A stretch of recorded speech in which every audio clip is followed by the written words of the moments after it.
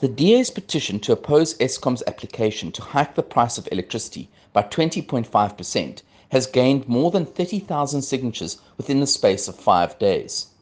The DA rejects Eskom's attempts to raise the price of electricity at a time when the cost of living is on the rise in South Africa. The cost of food, accommodation, and transport continue to spike, and an electricity tariff hike will only contribute to the financial distress faced by poor households. The overwhelming reaction to the DA's petition highlights how callous Eskom's application truly is. Eskom can barely keep the lights on, and to expect South Africans to pay more money for an unreliable service is completely out of touch. We are encouraged by the thousands of South Africans who have voiced their objections to this outrageous increase, and we urge more South Africans to add their signatures by signing our petition using the link no-to-increases.co.za.